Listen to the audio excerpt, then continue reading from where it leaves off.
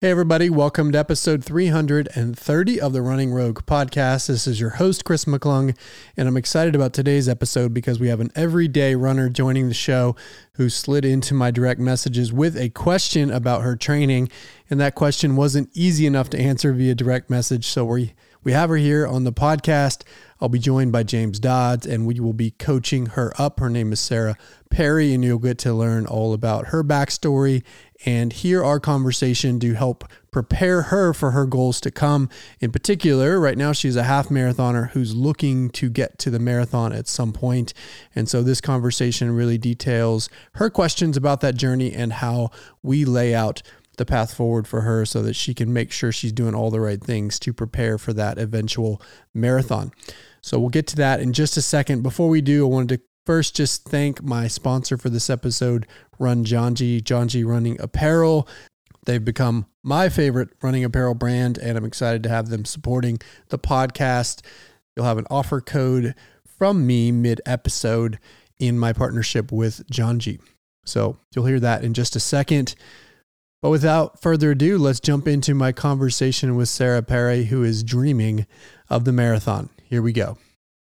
Welcome, Sarah, to the Running Rogue podcast. Sarah, thanks for joining us. How are you? Thank you. I'm doing well. Thanks for having me on. Very excited. Novice runner here to be talking. Yeah, little did you know that a simple direct message on Instagram would lead you to this. Being on your very own podcast with me, I'm excited about getting to know you. You know, we don't know each other. I've never coached you. You slid into my DMs with a question. Honestly, there was more there to answer than I was able to answer through direct message. So we ultimately said, hey, let's jump on with you. And obviously I've got James here as well. Let's jump on with you, help answer your questions and give you a pathway to follow towards whatever your running goals might be. But I don't know what they are even at this point. So we're going to get to know you. Audience will get to know you and we'll coach you up along the way, as well as, of course, answering your questions. So I'm excited about that. Before we get too far, I do want to read the question that you asked just to set context for the discussion, and then we'll come around to answering it later, but we'll work backwards to get some history on you before we jump into answering it. But you said, hi, I'm a follower of Nicole M. Runs, Nicole Winter, who recently came on with me and did the Q&A, and I was wondering if you had an episode on increasing your VO2 max. I feel like my pace is very slow and I try to run easy for the most part, and I feel pretty good most runs. I've done 2 half marathons. However, it doesn't seem to matter how slow my running is. My heart rate is always in my zone 5, whether it's an easy run or a speed run. So that was your question essentially. What's my VO, or how do I improve VO2 max, and how do I get my heart rate under control on some of these runs? Mm-hmm. So we'll get to those questions and many more as we get into this. But I want to go backward first, just getting to know you a little bit more. I know we exchanged some messages, so I have a little bit of background, but tell the audience, who are you? How old are you? What are you doing now? Right. So I am 28 years old. I am currently an internal medicine resident here at Tulane. I'm in New Orleans. I'm a first-year intern, so we have really hard hours, but I went to medical school in Tennessee, and my husband and I are actually both medical residents, so our schedules are pretty hectic. I'm from Memphis originally. In terms of kind of a little bit of running background, sports background, I was not good at sports growing up at all. Always on a JV team, just like happy to be there. Not a super competitive person at all. Played lacrosse, did a little bit of cross country, and just absolutely hated it. And so just really hated running for a long time. I grew up having a mom who has run for 40 plus years consistently, like 3 miles, 5 days a week, no matter what. And so grew up just kind of around a lot of consistent runners, but hated it. That's okay. Seems like you're maybe learning to like it now, but we can get to that. So one thing I just wanted to do in terms of setting context, not everybody knows the medical training path. My wife's a doctor, so I'm very familiar with it. But you went to 4 years of med school, 4 years of university, 4 years of med school. Now you're a first-year resident, meaning it's your first year of apprenticeship, essentially, as a doctor, you're an MD, but you're continuing your training until they give you the official board certified medical doctor title so you can go practice however you want. That first year of residency is super intense, especially in internal medicine.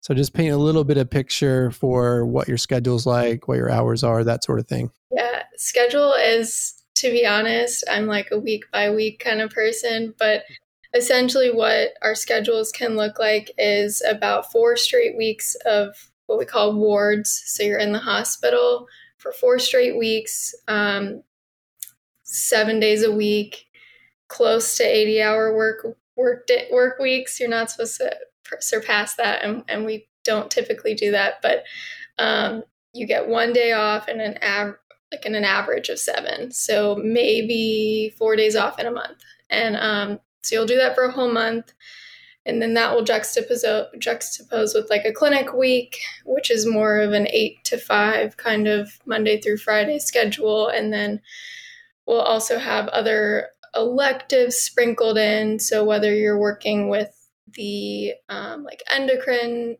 physicians or the GI physicians in the hospital, and those specialty electives can look very different. So some days you could have just a few hours of work, whereas other days you're 8 to 5. It's so intense that they had to pass a rule limiting hours to 80 hours a week. That was a little bit ago now, but not that long ago, really, in the grand scheme. Yeah. And so it's that kind of intense. They're working you as much as you can. And the old school doctors would say you need that kind of exposure in order to learn all the different aspects of medicine, which can be a lot, but it's an intense schedule for sure. Yes. Are you enjoying it? I am. I actually am. I feel like my medical school really prepared me for the throes of intern year, and so I'm very thankful for that. New Orleans has a very, very sick population, a very dense population that's underserved, and so we do get, it's a very gratifying situation to be in. So I'm loving it, to be honest. Even those months of wards. Do you know what pathway you want to follow? Are you going to stay general internal medicine, specialize further? What are you thinking? Yeah, I actually want to do primary care and then specifically women's health. And that's kind of my plan right now. Cool. You also have the challenge of training through New Orleans summers, which I was just there a couple of weekends ago. I did a long run on a Saturday. It was 85 degrees at 6 a.m. and 90+% humidity. It was absolutely brutal. I thought Austin was bad, but it trumped Austin.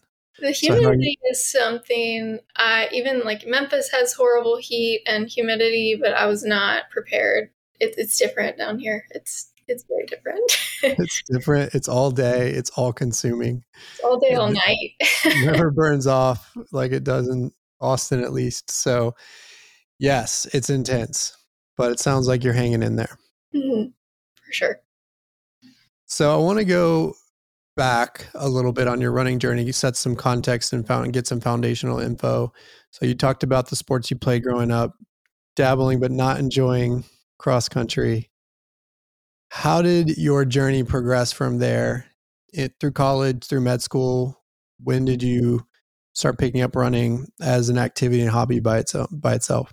Yeah, so all through high school, kind of did a little bit of running with lacrosse, but not much. And then in college, I would go on like an occasional 3-mile run every now and then, but did most of my working out in the gym with like higher intensity weight training and stuff like that. It wasn't until my 4th year of medical school when my sister, who is 3 years younger, she really wanted us to do the St. Jude half marathon together. And so I had never run more than a 5K.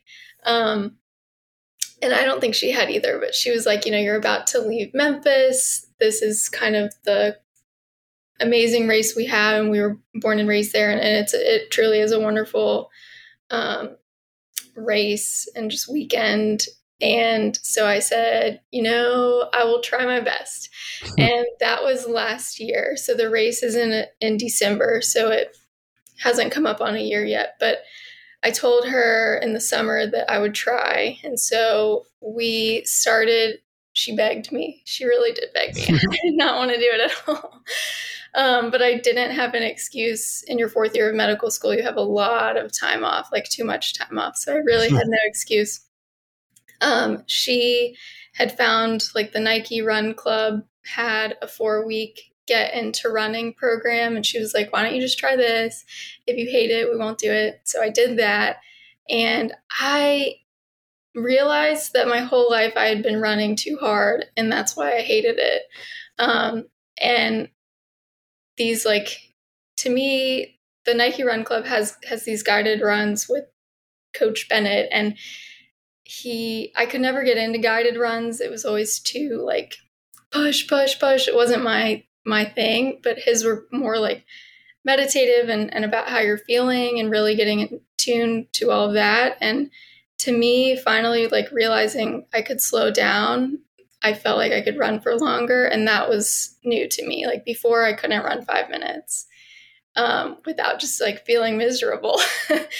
And so this was the first time that I could run for longer, and I just kept increasing. And then we started, I think it's a 14-week half marathon training program. So it's like 5 runs a week. And we did all of our long runs together, my sister and her boyfriend. And it was just, I don't know, it was just so different than anything I'd experienced before with running. Like not only was I enjoying the pace that I was going and like the camaraderie that we had going on our Saturday, Sunday long runs. But it just totally changed my outlook, and now I love it. And I feel so annoying because anytime I would hear anybody talk about running like this before this, I would be so annoyed. So now you're the one that's annoying now people. I'm the one. Well, you also had that team sport background where, I mean, I grew up playing team sports, and running was often punishment in those environments. So it naturally programs a bit of a negative response when people are talking about running, but then you realize that, hey, it doesn't have to be that way. It doesn't have to be punishment. It can actually be a reward if you treat it the right way. So I'm glad you were able to reorient your relationship. How did that training go? It was great. I had one goal, just to run the whole thing. I didn't have any kind of pace or time goal. It was just very simple to run the whole time. And I think having no pressure, or I mean, that I guess, running the whole time is a good goal in of itself. And so having done that, I felt great throughout all of the training, and then ran the whole time. And then I was like, wow, I guess I can maybe do more than just run the whole time. Did you run it with your sister? I did.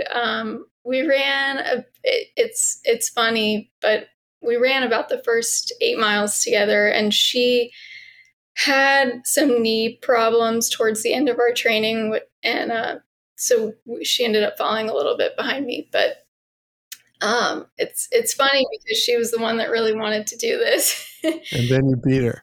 And I was the one that was like, this is the most amazing thing I've ever done. That's awesome. How did you feel at that finish line? It was great. I felt like I could keep going, which I don't know if you all have ever done the St. Jude race, but it's incredible. I've never been to the New York Marathon or Boston or anything, and I know those are amazing, but this one was so cool because you run downtown Memphis through the St. Jude campus, and so there are people cheering the whole way, and then you go through the St. Jude campus, and all of the kids and the staff at St. Jude are out there, and it's a very like touching goosebump kind of moment. And then you run through the Memphis neighborhoods, and there's just people the whole entire way. It's very cool. Yeah, that's awesome. Shout out to St. Jude, though, a great cause. I mean, anybody who's treated their kids, they don't pay a dime, and and also they're often supported in other ways. So it's a great cause, and I can imagine that would have been a cool thing to be a part of, to see the cause that you were supporting through the race up close and personal. Mm-hmm. So tell me about your sister's response at the finish line, and how did that compare and contrast with yours? Oh, that's an interesting question. I think she was still, she had to walk for a little bit, and I think she was bummed out about it. But overall, I think she was just happy to be there and happy that she was able to get not only me, but also her boyfriend to run a half marathon. So I'm sure that had to feel good. That's cool. She's the rebel rouser. She's corralling you guys into this big stuff. I'm curious here. You said, sorry, I take notes, so I wrote, but you had this thought, maybe I can do more. Talk a little more about that. I'm curious what people daydream about and what's going on in there. Like, yeah. So I think during the training plan, once I got to around 10 or 12 miles, it's like, I want to do a marathon. That's my goal eventually in life. After the St. Jude, one of my best friends who had just had a baby a couple months prior wanted to run a half marathon before her daughter turned 1. And so she corralled me yet again to sign up for another half marathon 4 months later, or 5 months later. And so I was like, well, if I can run an entire half, then I want to just beat my time. So I just want to run the whole time and then beat my time. So I just kind of kept having these thoughts of, like, if I can do this, then there's no reason why I couldn't do this. And it just felt easier to have these goals that are attainable. I like this. I'm just wanting to dig into the psyche a little because you use terms like there's no reason why I couldn't. I'm going to softly ask if you'll invite me in. It's like, have there been times where you felt like you couldn't? Couldn't run? Yeah. What was the idea of 26 miles? Just like, that's not for me. I can't. Like, I'm digging a little, but I'm curious. Yeah. I mean, before I started the training, I guess 20 weeks out from last December, I could not run 1 mile without stopping. Like, could not. So if you told me that I would run 13.1 in a few months, I would not have believed you at that point. Like, it just wasn't in my head at all. That's awesome. Well, yeah, you had that block, your experience from high school said, this is not my thing. But then I appreciate your sister giving you the nudge, but then also you being willing to step into it and say, all right, well, let's see. I can do a 4-week plan to prepare for this, and then we'll see.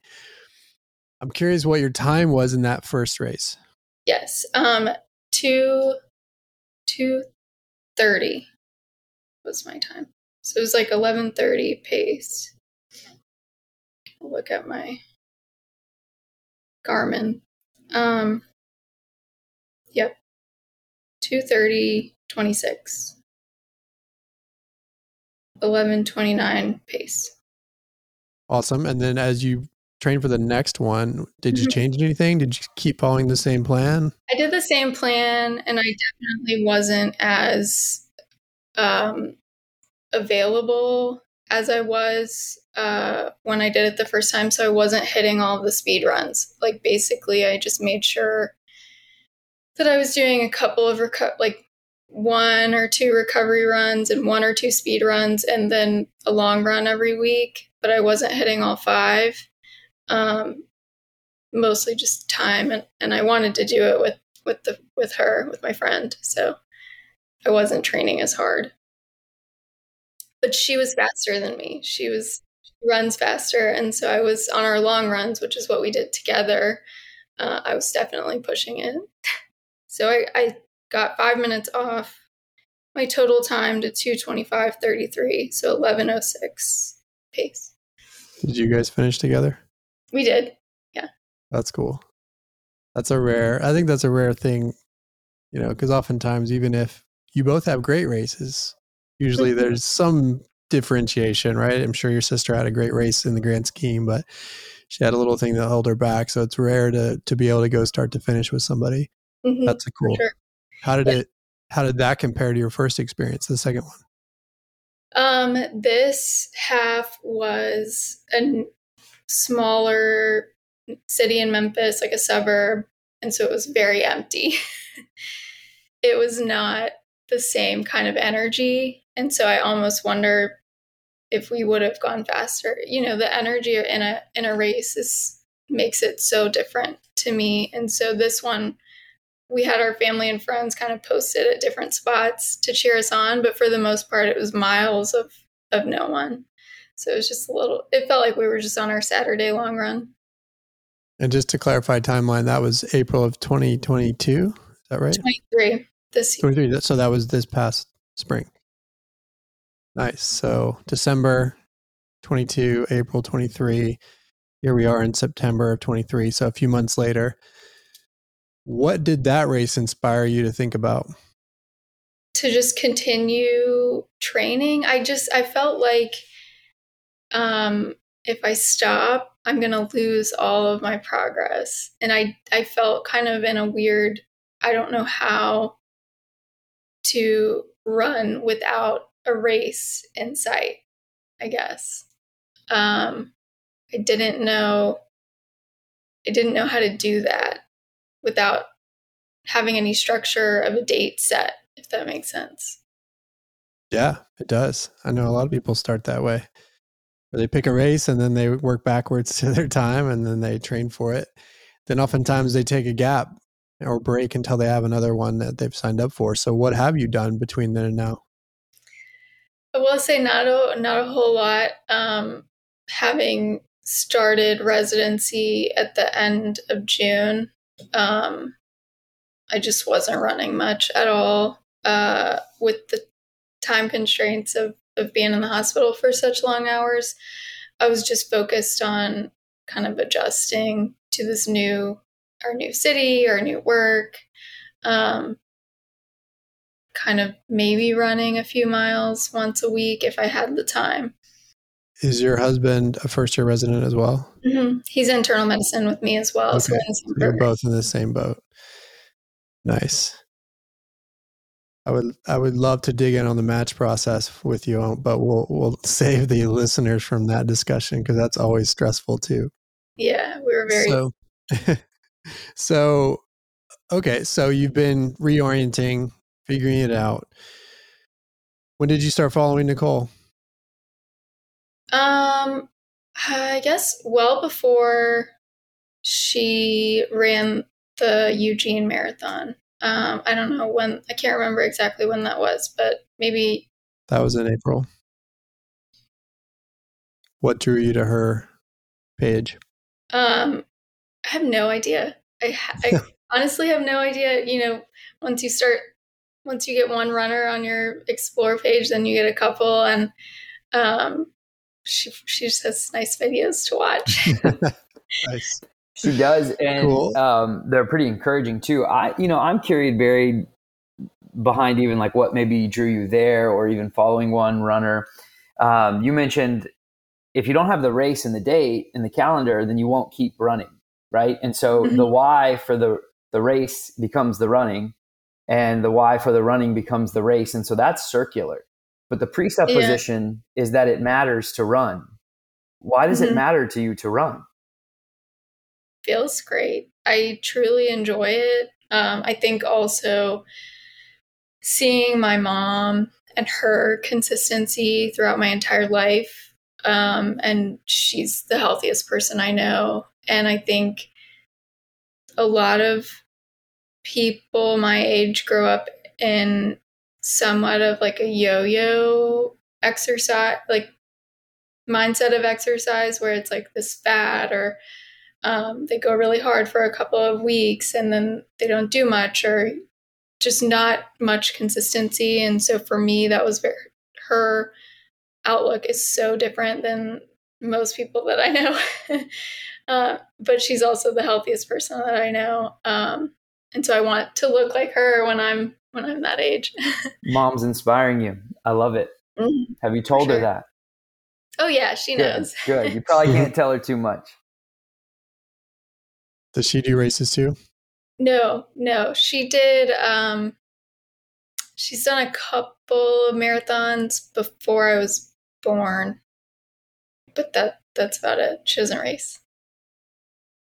I'm curious, as you've been in this transition period, but still obviously thinking about your running, if you're watching Nicole's Q&A with me and also sending me messages. I know you mentioned the idea of wanting to do a marathon, but what other goals have kind of been percolating in your head? Pace. I'd like to just be faster and feel more comfortable. I felt like, I knocked off 5 minutes from my first to second half marathon, but I felt like I should be able to do more than that. And I just want to continue I enjoy pushing myself and I want to continue to feel good doing that. What led you to writing me that question? Oh, so I've had a really old Garmin basic watch for a long time. And as a graduation, it just did the basic stuff like pace, time your runs, whatever.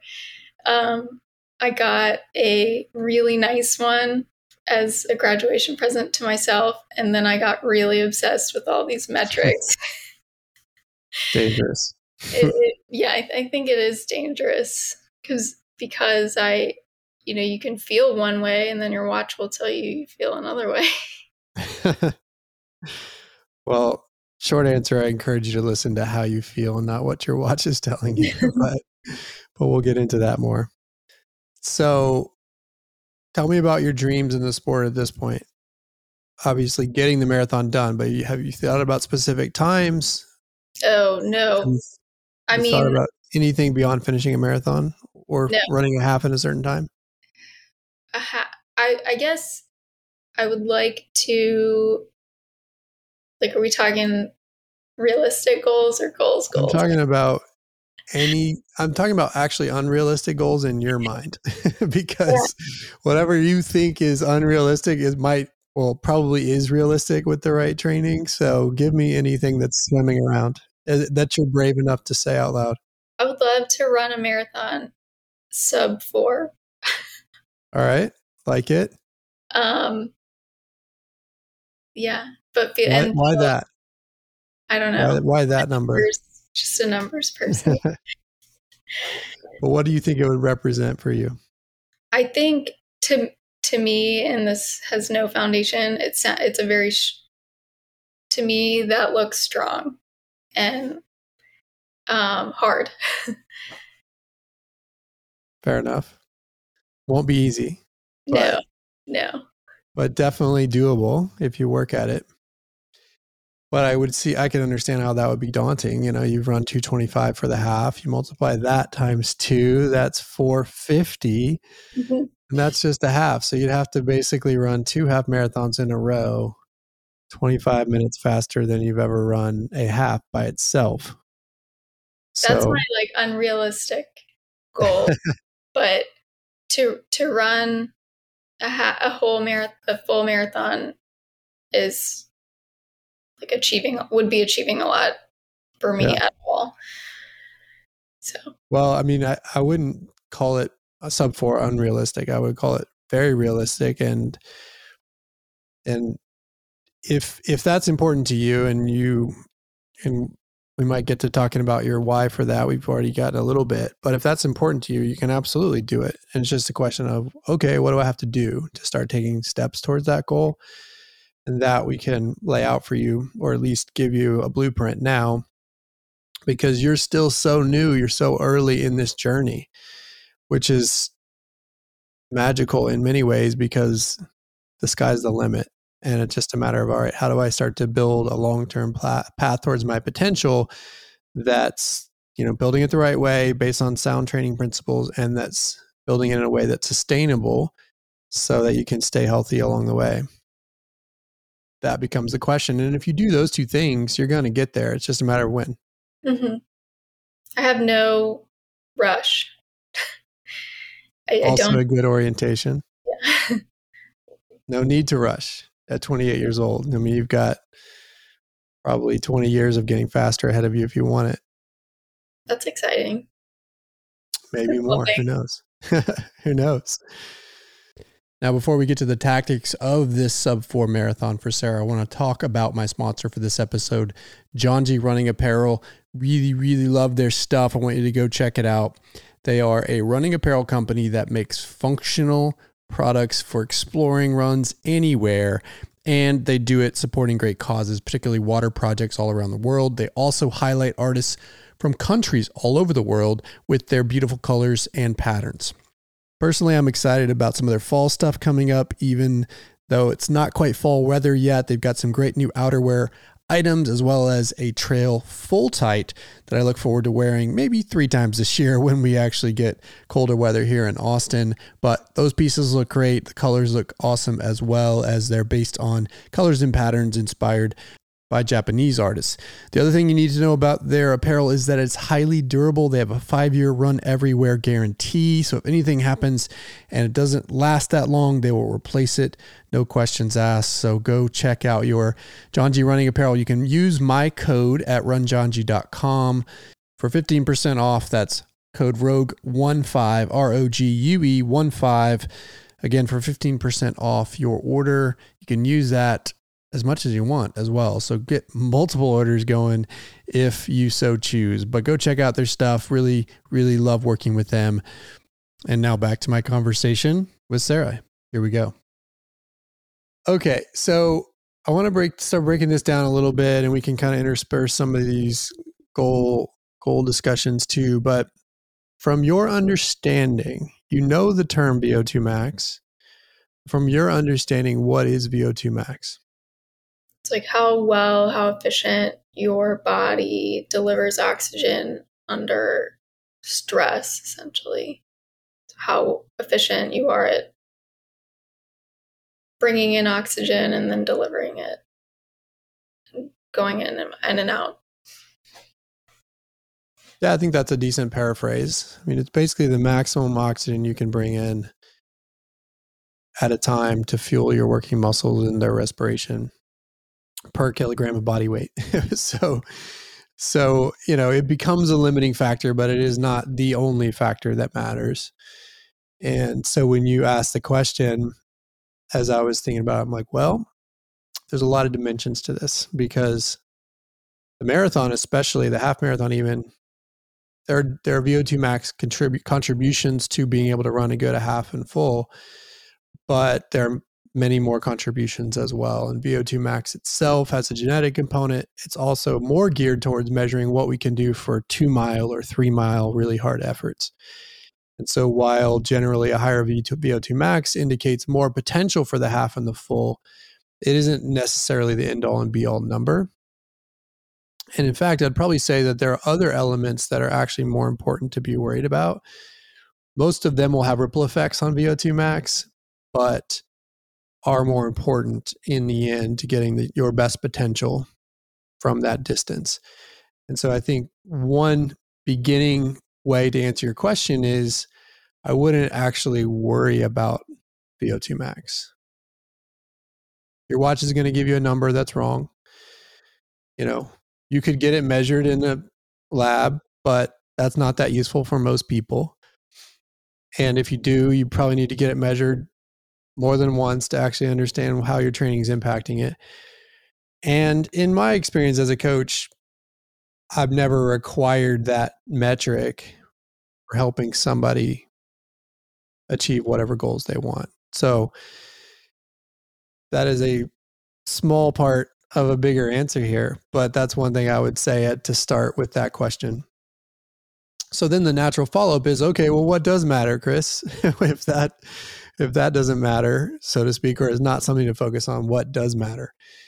And that's when, James and I will start to go off on things like aerobic capacity and making sure you're building volume, because the number one training principle to getting faster is building mileage and being able to build it consistently at easy efforts.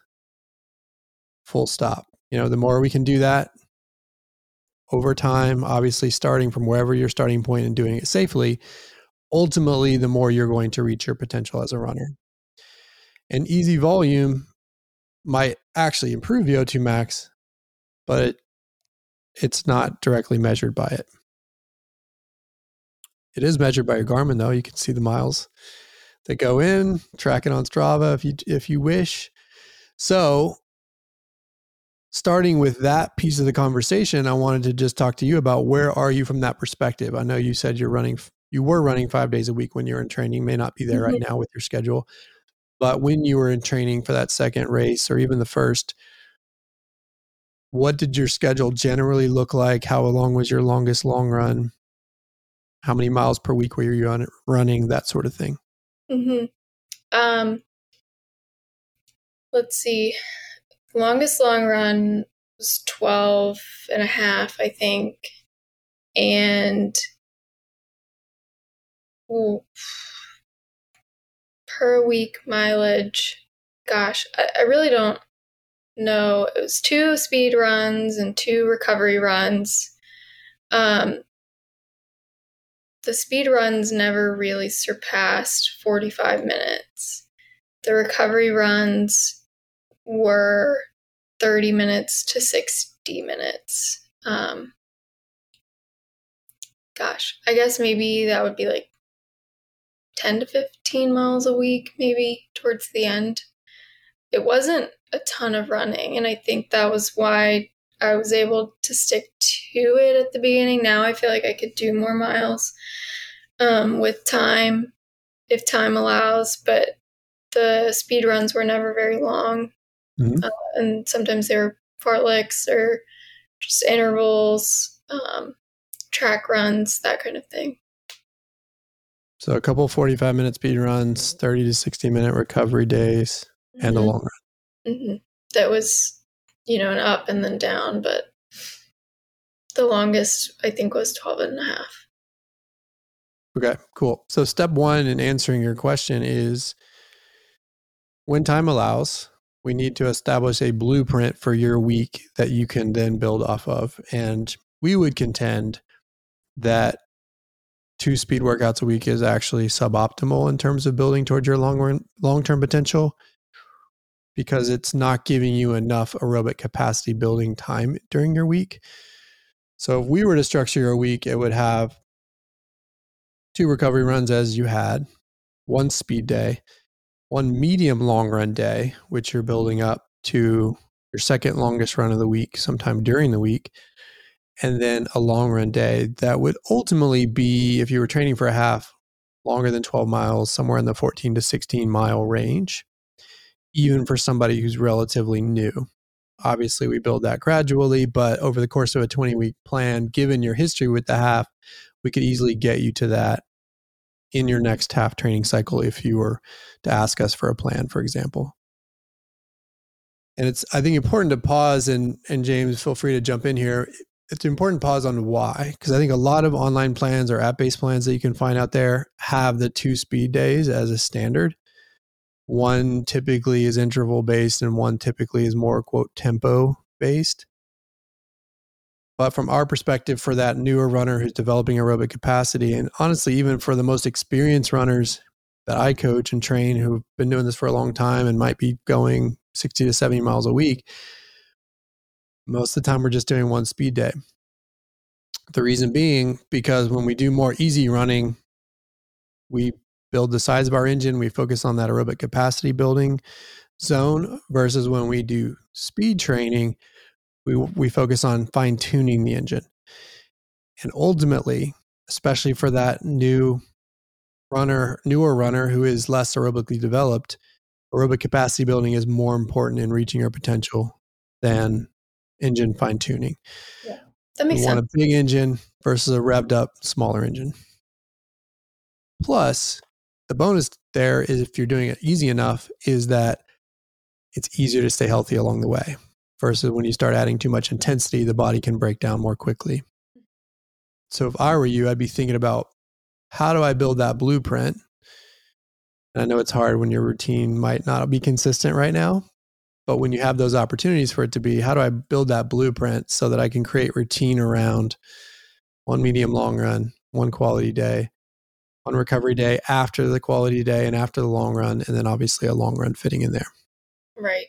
And I think that was one of my questions I was going to ask you as experts, but how do you be consistently inconsistent, essentially, when you know that your life is, I mean, I don't know, I guess I could be making excuses and like I could go out at 4 a.m., but I don't want You're not to. making excuses. You're not making excuses. I know what that schedule's like with call and everything else. There's no way that there's no way in your season of life that you're going to be able to create as consistent a routine as would be optimal. It's not possible. And part of this is giving yourself the grace to know that this is just a season of life that will be like that. And there will be others. You know, if you and your husband have kids, guarantee you after that first one is born, that is a season of life where this becomes challenging. And there will be others for whatever reason, starting new jobs, shifting careers, moving, your kid becoming a teenager, as I've experienced, if you have one. And so, and that's okay. And the question is, how can I do the best in those moments with what I'm given? And then when I do have that opportunity to get back to my blueprint, I do. Now, the tricky part about that, and why I think for us, and this isn't an infomercial for one-to-one coaching, but for us, if we have a one-to-one coaching relationship with somebody who has a schedule like you do, then we can work with you week to week and modify it as you go. And so you have that counterpart to basically sort through it, because it's hard to do that sometimes on your own, especially you're not sure, what the right trade-offs should be. But absent that, to me, it's about getting in the runs that you can without compromising sleep and recovery. And when in doubt, just getting out for an easy run. Yeah. And that's whatever kind of distance is allowed. And sometimes it's only time. Mm-hmm. Yeah, that's how my mindset has been. It's hard when you know what you could be doing or that you have done in the past, and then realizing that you have time constraints that are not allowing you to do what you want. So it's a tough spot to be in sometimes. It is, but I want to applaud it too. I think part of that answer, when you brought up the consistently inconsistent and what do you do, it's like one of the reasons why we love coaching is because we give frameworks and ways by which for people to feel successful, specifically in the sport of running, but then also as a human, you've got your balancing act and your juggling act, right? And so we do know that priority one has got to be med school right now, right? But you're also wearing wife hat. And so it's like, there's other dimensions of your life, but we know that med school for this season of life, or at least in your residency, like that's burner one, right?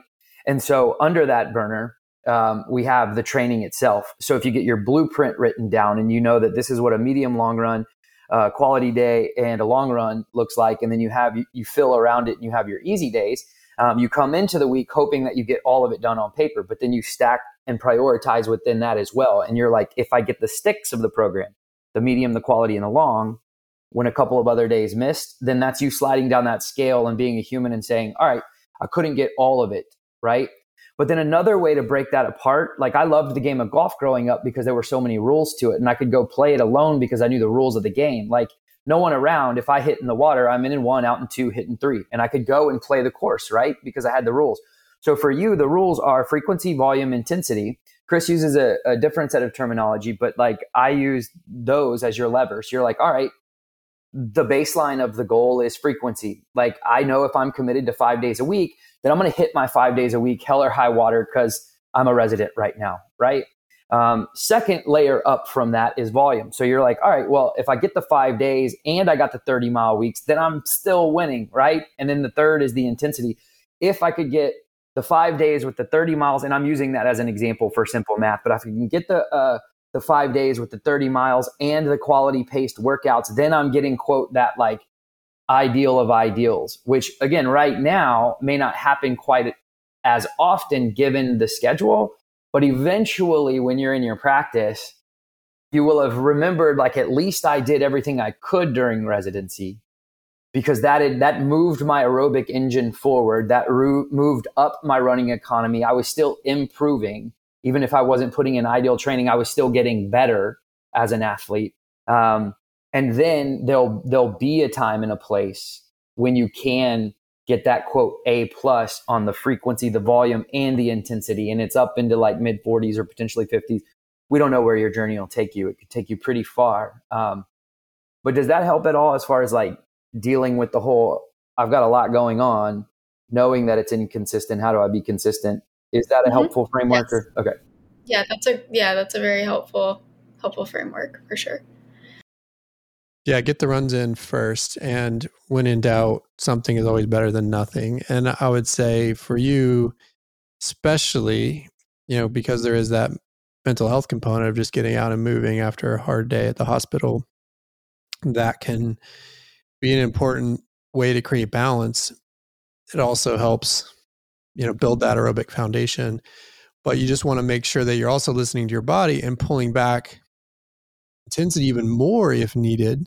Because on those days when you don't have much sleep, maybe it's super easy run that might be slower than your normal easy run, or maybe it's a run walk, or maybe it's just a walk because you're really tired and you only have 3 hours of sleep or whatever it may be.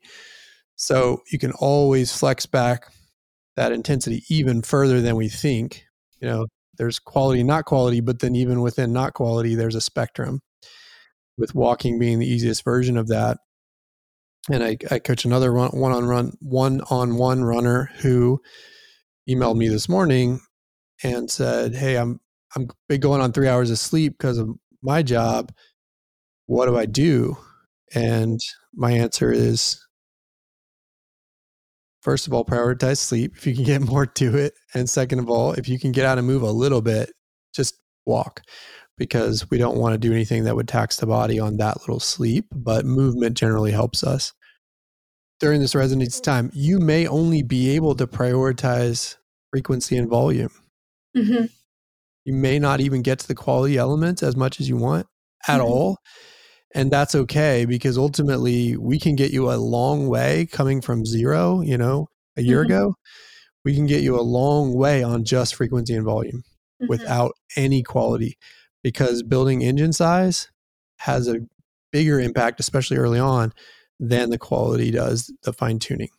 So that's something else to keep in mind. And the encouraging part of the message, right, is that even if you know it's suboptimal, you're still actually building towards the goals.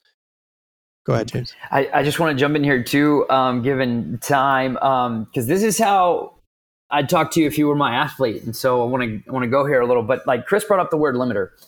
It was very quick and subtle, but when he talked about your VO2 max question, he had mentioned, I want to know why you're asking it. And then he moved you towards aerobic development, and because VO2 max may not be the limiter. Limiter is a big thing that we look at as coaches.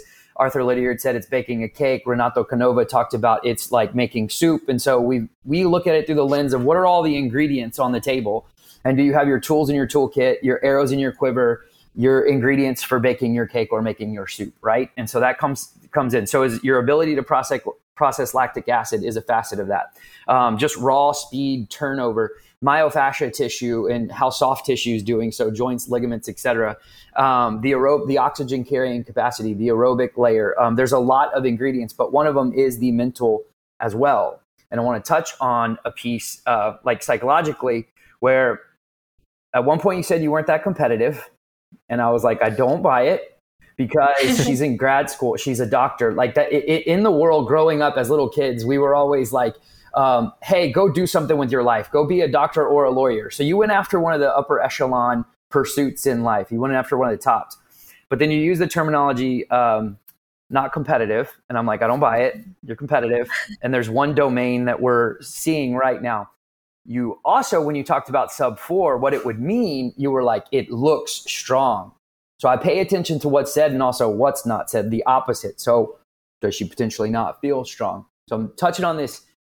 Do I feel strong in this world? Do I feel competitive in this world? And so there's a piece of me that always wants to help you like jump from one facet of life, like your domain expertise and your strength over here as a medical professional is showing that when you apply your mind to something and when you point your nose at something, you do produce a big result, right? There's a strength in that. And the question becomes, do you want to carry that over here into the running? Because if you believe that you are both strong, you just haven't had an opportunity to put all this mileage in, to show that you are strong. If you can start with the belief that I am strong, and when I put my mind to this and I follow it up with the training, I will get the result. The question becomes, do you believe that? Are you buying what I'm selling right now? Yeah, those are both very good points. There's a lot in the unsaid for sure. But yeah, I buy that. Not the philosophy, just the philosophy. Do you buy that you're strong? Oh yeah, I do. I do. All right, there you go, Sarah. Strong as a runner? I'm sorry? Strong as a runner? I do. I mean, I think I have to stay off. I think it's easy to look. I have to stay off social media, but yeah, I do feel like I'm a runner. Don't compare. Yeah. Comparison is the thief of joy. I did more wonderful in medical school during COVID when the school was shut down. I mean, there are pros and cons for sure, but there was no comparing. I wasn't having to see who was at the library for more hours than me, who was doing what during class. And so comparing that's a tough one to realize and pull yourself out of. Well, at least you're aware of it. But I do think owning the strength is, it's one thing to intellectually believe, okay, James is telling me I'm strong. Okay, I got it. Logically, I can wrap my head around that. It's another thing to put that into action in your training and ultimately your racing. And part of that is changing sometimes language and thoughts, right? When you say, my unrealistic goal of sub 4, let's reframe that. You're very realistic. It's going to happen someday if you work hard towards it. Goal of sub 4. It's a different framing. Sometimes when I coach newer runners, they say, well, I'm not a runner or I'm slow. That's a term I hear all the time. And the reality is, first of all, there's no slow, only degrees of fast if you're out there trying to do any distance race, much less half marathons and marathons. And second of all, one of my favorite quotes is from Bill Bowerman, who was one of the co-founders of Nike. He said, if you have a body, you're an athlete. And so that's a recognition that if you're here, then you're an athlete, and it's just a question of, are you training or not? Everybody is worthy of big goals. Everybody has the potential to achieve them. And that's one of the things we're passionate about through this podcast, is showing that to people, because I don't think that all parts of, especially the running world, deliver those messages to people. Sometimes you get this feeling that, oh, I'm not good enough, or there's exclusionary elements in the sport. But really, everybody can do it. And everybody can dream big. So own it. And with that, I would encourage very practical things like, let's write this goal down, put it somewhere prominent. Doesn't have to be something that you do right away, but it should guide everything you do. And what I like to tell people is to think about it as you want to live in two different spaces kind of simultaneously.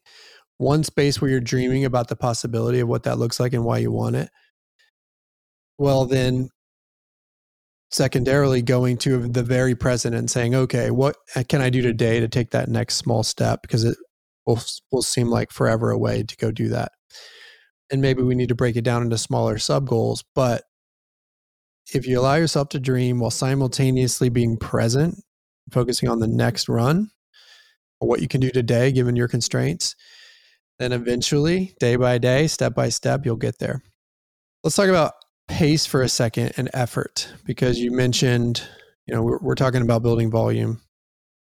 You mentioned trying to figure out how to get your heart rate down out of zone 5, according to your whiz-bang Garmin.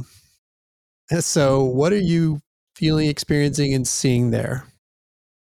I've tried a couple of times where I'll walk for a while, see what my heart rate is, just kind of for a while. And then I will start to run as slow as I possibly can. And it'll be like at a walking pace, but it's still high. So I just don't know what I'm doing wrong. Does it feel high, or is it just what the watch is telling you? High. It just, like, I feel before I had the fancier Garmin watch, I really just paid attention to how I was breathing. And that was how I kind of could tell my effort. And that's still how I feel about it. But like I can run at my recovery pace without breathing hard, obviously, but my heart rate will still be high. Or I can be running sprints and it's the same. So I don't know, I was trying to understand kind of scientifically why. Well, the scientific answer is that the watch is not accurate, as I think. I mean, and we see this quite commonly with wrist-based heart rates. And there's been kind of an epidemic of it recently. James and I were talking about this the other day, where we're having people consistently telling us this same message. You know, if you're gonna get accurate heart rate data, you either measure it yourself manually, or you have a chest-based strap. It's going to give you a more accurate reading. The wrist stuff, just for whatever reason, isn't that accurate. I think, especially from an absolute sense, sometimes you can get some relative information from it, comparing across runs. But in the case of what you're describing, if it feels like you're in the right zone and yet it's giving you a number that doesn't seem reasonable, the watch is probably wrong. So in that case, I'd want you to ignore the watch and focus on your effort and how you're feeling versus be guided at all by the wrong number on your watch, because this is where technology can be limiting for us. Yeah, it's a great tool, has great information for us, but when it's wrong, it can misdirect us or cause us to get in our head when it's not actually accurate or helpful. Right. No, I know. Never even cared about it. So in this case, I would contend that it's probably inaccurate. If you could turn it off, or I think you can take heart rate off that screen, and I would just take it off because it's not actually giving you productive data. And rather, I would listen to how you feel. And this idea of being able to talk and breathe and control and be comfortable is one way to triangulate around the right effort. The other way would be pace. I mean, you ran about 11-minute miles for your half marathon. Typically, I would want to see you at least 90 seconds per mile slower than that on a normal easy run. So about 12:30 or slower. And even slower than that, maybe 13:30 or slower on a recovery day if you did have a quality or a long run that you were recovering from. Okay. So I would use effort and pace versus the number on your watch. I think, yeah, it's always slower than you think. That's what I'm learning. Yeah. And, when in doubt, you can always verify it yourself. It's just count it, put your fingers on your neck. After you start running for a little bit and it spikes on your watch, then just count it off manually and see, because I think you'll find that the watch just, for whatever reason, isn't giving you accurate data. That seems right. So that gets to your second question embedded within this. And want to underscore as a part of that, the easy running is going to be so critical for you while you're establishing this foundation. So commit to that part. I know that it's hard when you're getting limited time sometimes and you think, oh, I only have this little window and I haven't run as much as I wanted to this week. So I'm going to go hammer 30 minutes and that's going to make my ego feel better because I felt like I really got work in. It's like you were at the gym with me last week. Okay, yeah. Yeah, this is not my first rodeo, Sarah. So the answer is don't do that. That is counterproductive to the goal here. If you have the window, take it. But the priority is that easy running, that frequency, then volume at easy efforts that James was prioritizing over the quality. The quality comes third. So what did you do at the gym last week? Oh, I don't. It's just like the one time a week that I have time to run. I'm like, all right, here we go. Hammer it out. Don't do that. Unproductive. Yeah. Okay. And then the other thing I wanted to talk about, since we have this kind of sub 4 goal in mind, is, at some point, hopefully you'll have the space and capacity in residency to go for the marathon. And that would be another opportunity to really focus on mileage building. And I wouldn't necessarily sequence that in any particular order, except that when you have the time and when you have a race that you're excited about, maybe it's St. Jude, then you build and you go do it. And I would recommend at least a 20 or 22 week plan to build to that with the right space and capacity in your schedule to follow it as well as you can. Again, even in that first marathon cycle, volume is going to be more important than speed. We would naturally sprinkle that in to keep it interesting, but you're still going to prioritize volume there. But beyond that, and at some point, we also have to think about improving your 5K and 10K times. So we have to still make sure we're flexing on the speed end, which would actually be the true VO2 max style work that would gear you up for a fast 5K, because the faster you can run the short stuff, the faster you can run the long stuff. It all works together. So as you're thinking about piecing your journey together, and again, the sequence is probably less important than just making sure you have these components. It's, yeah, sure, do a marathon when you can, but also give yourself 16 weeks to train for a 5K at some point where you're really focused on running your best 5K, and maybe still doing 14-mile long runs, because those still matter in the grand scheme to be your fastest 5K self. So just make sure you don't allow yourself to become one-dimensional in this journey. Right. I remember that from your foundation podcast, and I think that's so important for sure. Love it. What questions do you have for us? Additional questions, if any? I feel like we've covered everything, and I guess the only other thing is how do you and this is probably too specific of a question, but how do you structure running when you just want to enjoy running and not having a race on the calendar? It's a great question. And I think it has different elements where it might actually fit, right? Because sometimes it's like, hey, I don't have a race. Sometimes it's just, I have time between a race and it's not quite time to get into specific training yet. It also has a longevity component of, hey, what does training for a healthy and successful life like your mom look like? Which I think, by the way, is an underrated part of structuring longevity and training as you age, which James and I are actually going to do an episode on ourselves soon.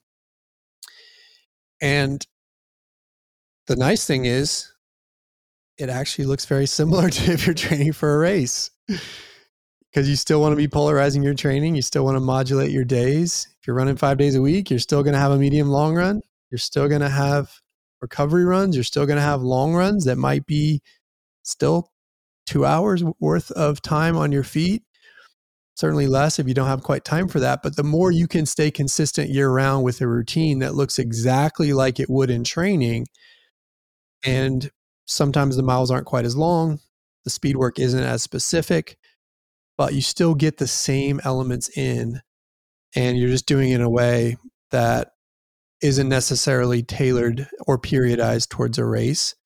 It might just be tailored to, what do I need to work on right now in this window of time that will bridge me to my next thing. And so that could be working on just getting consistent volume in, prioritizing just easy running. It could be doing priming workouts where you're working on speed and speed development without a specific goal in mind.